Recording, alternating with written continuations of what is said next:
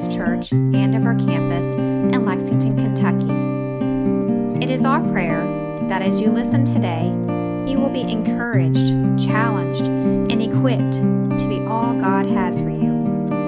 We invite you to join us for worship on Sunday mornings at either 8:30 or 11 o'clock a.m. at our Todd's Road campus near the Hamburg area of Lexington.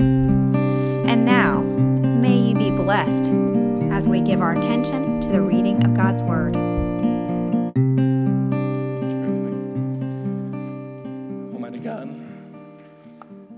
may your Spirit calm our spirits,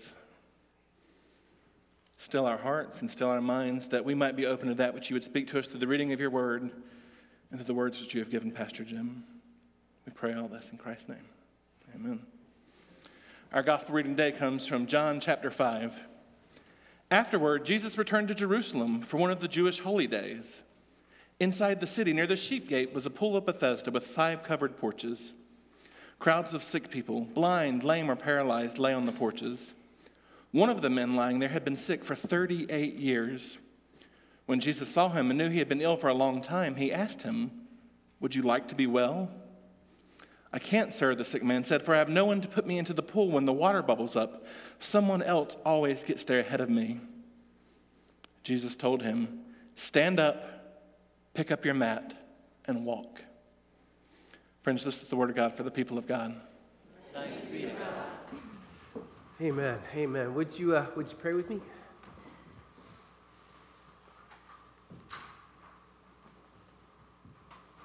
God, for the last several days, there have been those gathered here in Lexington praying for an awakening in your church.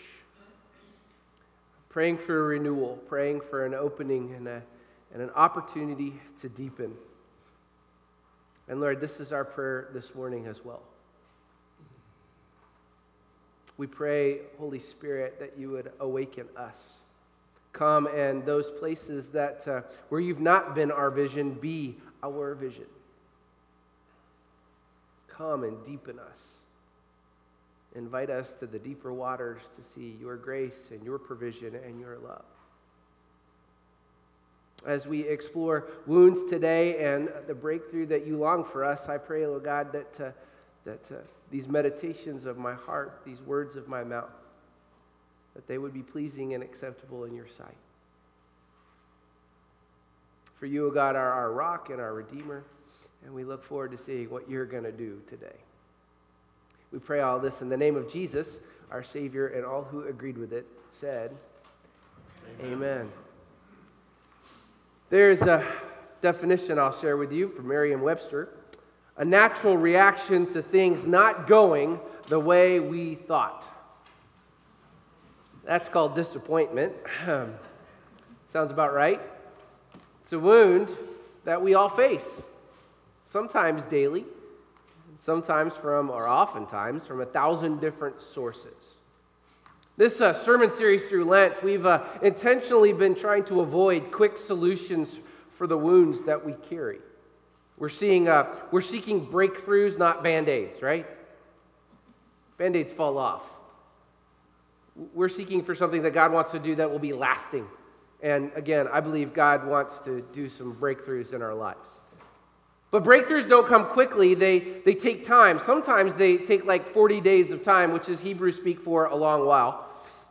And disappointment isn't something that we can just trivialize or gloss over or put a Band-Aid on and say everything will be okay, because that's dangerous. Disappointment that's not named, that's not shared, that's not expressed, leads to some ugly scars, ugly traits, and when unacknowledged, disappointment can create behaviors that inside of us will wound us deeply, but also wound the ones that we love, those that are around us. Disappointment can kind of be like a bubbling pot on a stove. Have you ever been burned by one of those?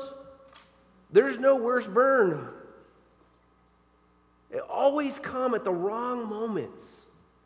About 4,000 years ago, there was this teenager who found himself face to face with a pretty big disappointment.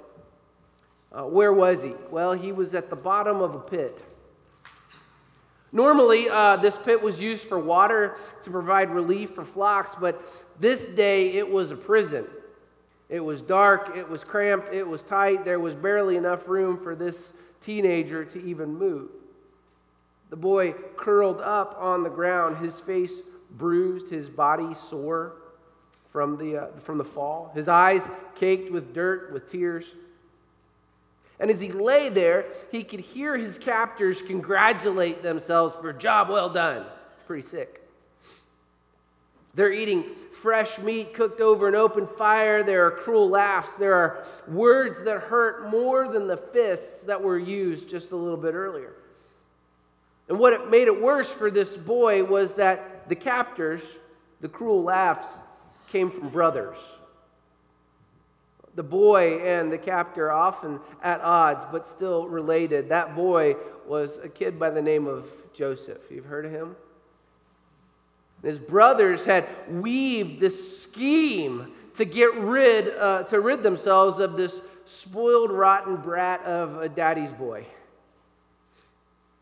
I want to invite you to do something. My grandmother was a kindergarten teacher, and she had us do this pretty regularly. She would say, let's put on our imagination hats and let's play pretend for a second. Can we do that? Nobody's doing it. Oh, there you are. Okay. What do you think Joseph was feeling down in that pit? What do you think he was thinking? Maybe betrayal? Fear? Loneliness? Think he felt hopeless? Wonder if he had any regrets. I bet he had a few worries about what was coming next. Pretty sure he woke up that morning not expecting to be in the bottom of a pit. Joseph wouldn't stay in that pit, but that doesn't mean things got better for him or easier. He was sold as a slave. He would eventually receive a promotion, but that would end in humiliation. For doing what was right, Joseph was put in prison, another disappointment. And from prison, he was charged with the care of all the comings and goings in the prison life, and he was left there forgotten, there for years. And in that time, he chose something. Instead of being foolish and choosing harmful reactions, he chose to be patient. And eventually, he was pulled out, he was put on display, and he became second in power to the whole nation of Egypt. And eventually, we become the rescuer, the savior to the very brothers that schemed to do him harm. Disappointment is one of those things that happens to all of us. Maybe not to the degree of Joseph. Some of us, yes. But disappointment happens. And in our souls, we're tremendously adaptable. Did you know that? We can handle disappointment as long as we talk about it, as long as we bring it out into the light. But when disappointment is allowed to be left unchallenged or forgotten or ignored, then there are deadly behaviors that can take over.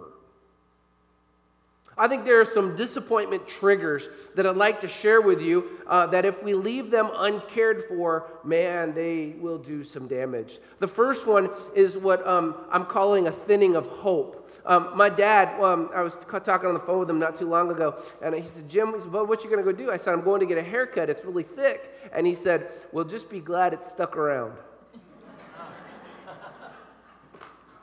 Hope, like for some of us, is like hair that thins out. Hope is a desire for something or someone and a belief that it could actually happen. Remove just one of those, and hope starts to die. Don't have any desire? Well, then enthusiasm and passion just disappear. No belief? Then we get into this cycle of pointless stewing that might even bring questions of God's goodness. Well, I guess God just doesn't care about me. And then we take on the patron saint of grumpiness, Eeyore. Oh, woe is me. Disappointment also opens the doors to the ever-jolly Da family. Have you ever met the Da family? Nobody here has met the Da family? You've never met shoulda, woulda, coulda, and their cousin oughta? The Da family is this clan of regret. Regret. I bet Joseph had a few regrets in that pit. What do you think? Think he might have wondered if he could have held back those dreams from his brothers? Would have left that pretty jacket back at home? Finally, disappointment can put us on a treadmill of worry, where we just run and run and run, and we start going up what-if mountain. We think and we chew on every possible situation and decision, mostly bad, about what's in front of us. Some of the what-ifs look back. What if I just done that differently? While other what-ifs have us go us into the future, go us forward. What if I lose my job? What if I lose my family? What if I lose my iPhone? And over time, that mountain of what-ifs, it becomes so huge that it becomes impossible to do the next right thing in love. We've what-ifed all over ourselves, and in the process, we become physically and emotionally and spiritually spent. And all the while, that treadmill keeps calling us to worry, gets us moving, but takes us nowhere. These three triggers of disappointment, if you see them in your life, we need to watch out because they can lead to greater outcomes, deeper outcomes, more painful outcomes. Let me share just two with you. The first one is apathy. Apathy. I wonder if Joseph in that pit or as a slave or in the prison ever felt like just giving up. Well, here we go again. Apathy is indifference, inaction. It's a lukewarmness that's just worthy of nausea. Apathy just doesn't care. It just flat out does nothing. It gives up.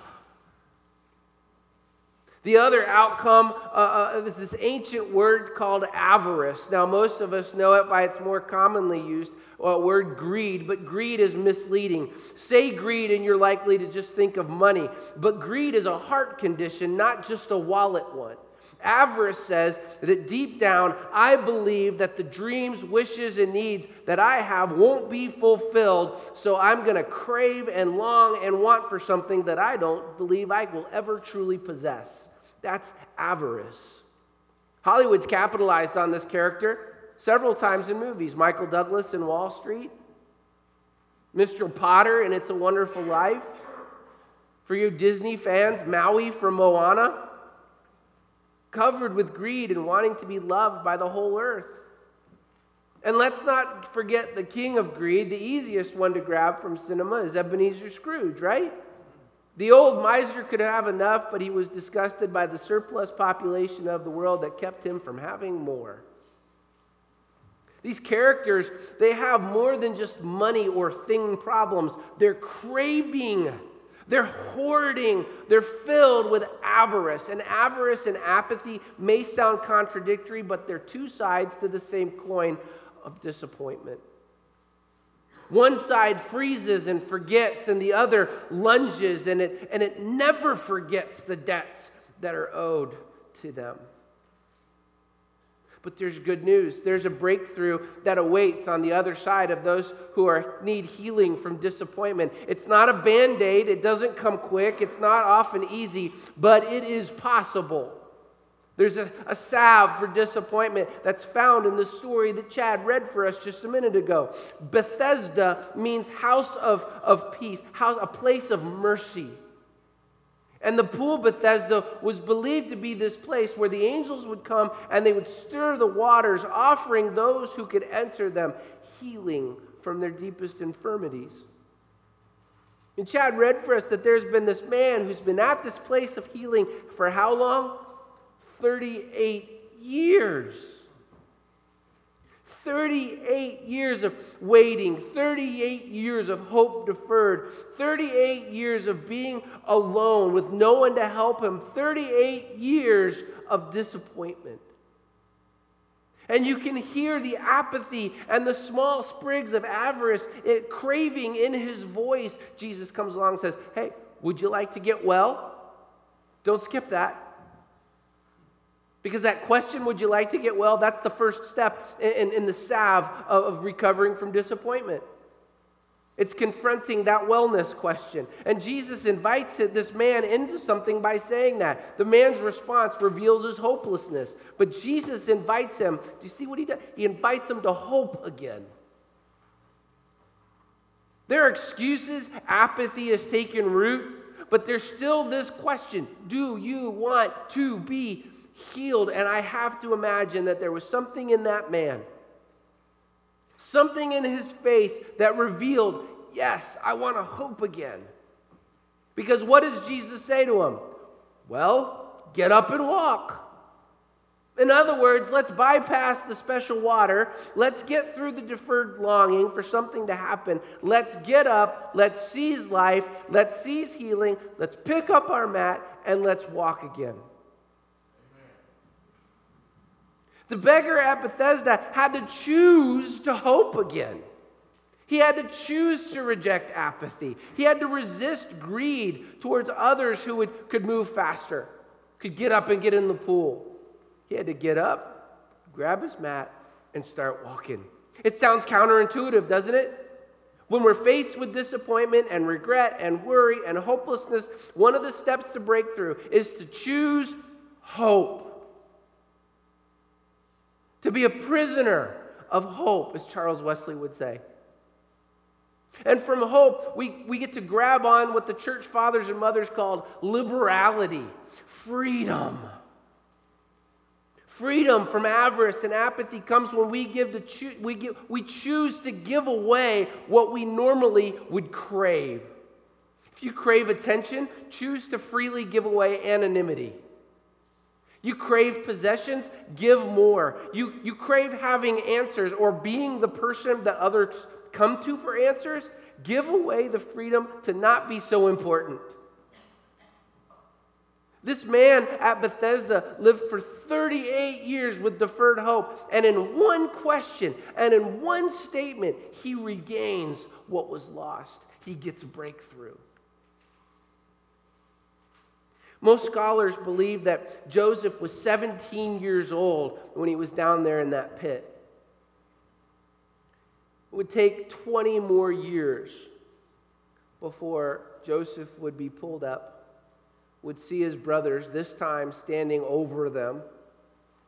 They didn't recognize him, which is probably good for them, but he recognized them. When he finally reveals his identity, they're terrified. Will he retaliate? Was his craving for justice going to cost them their lives of their children?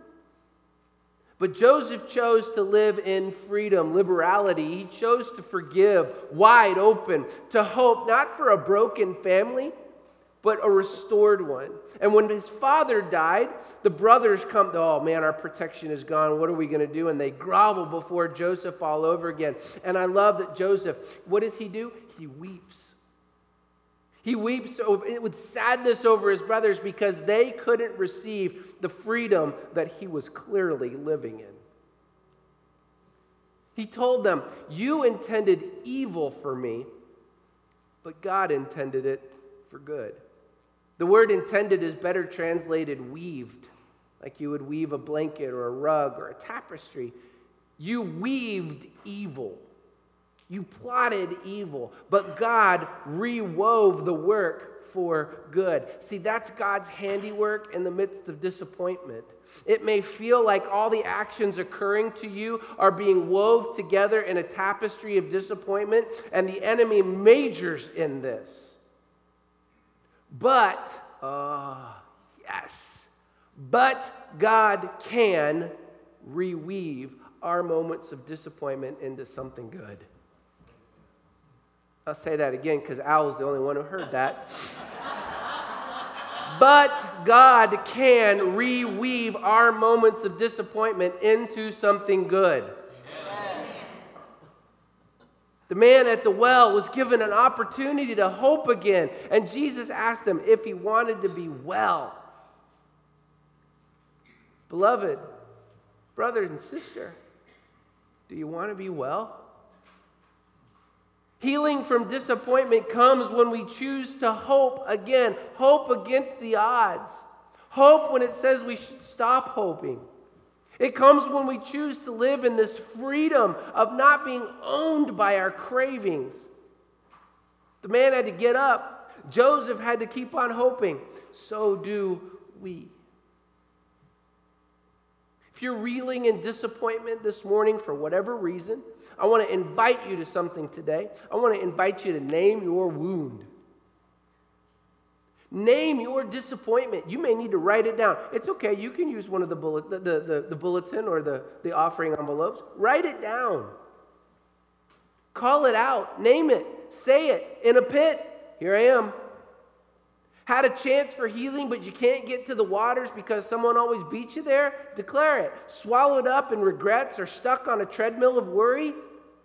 Hear the Savior ask you, do you want to be well? Has the craving for something more become your identity? Maybe it's time to hear the Savior say, get up. It's time to be whole. It's time to walk. It's time to live. If you're hurting with disappointment any kind today and you feel like you're in some kind of pit, then there's one more thing that I want to make sure that you know. God has several favorite words, but I want to share one of his favorite words with you in closing today. It's one that you probably didn't think. It's not grace and mercy and peace. Those are great. Those are good. Redemption, yay! The one I want to share with you this morning, one of God's favorite words is the word through. Listen to Isaiah 43. Listen to the Lord who created you, the one who formed you. Do not be afraid, for I have ransomed you. I have called you by name. You are mine. When you go through the deep waters, I will be with you. When you go through rivers of difficulty, you will not drown. When you walk through the fire of oppression, you will not be burned up. The flames will not consume you because you are precious to me. You are honored, and I love you. One of his favorite words is through. Through it all. Through it all. One of my favorite pastors, Max Lucado, says this up on the screen, and I want to leave this with you. Feeling disappointment, feeling hurt, feeling loss, you'll get through this. It won't be painless, it won't be quick, but God will use this mess for good. In the meantime, don't be foolish or naive. Don't despair either. With God's help, you will get through this. So, beloved brother and sister, do you want to get well? Will you give yourself over to hope again? To freedom? Because this is the longing of breakthrough that the Father has for all of his children. Let's pray together. Gracious and loving God, we thank you. We thank you for this word, and we thank you for the promise that in the midst of our disappointment, while it can cause all kinds of problems, you have promised to go through with us. That promise that you'll never leave us or forsake us. There's many of us, Lord, that need to hear that word this morning. We know that you're standing there asking us, do we want to get well? And we're just so stuck. Do we dare hope again? Do we dare trust again?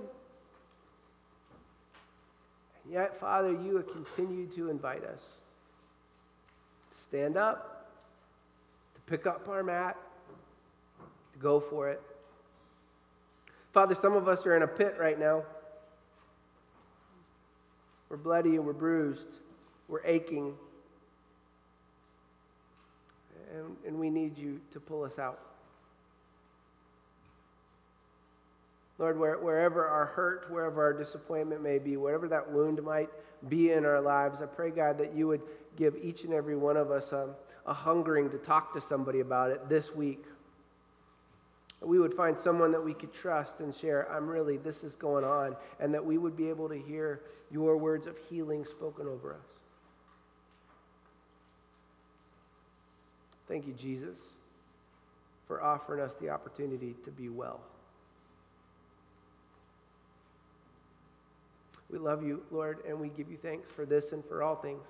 For it is in the name of the Father, the Son, and the Holy Spirit that we offer this prayer. And all God's children said, Amen. Amen. Our closing hymn this morning is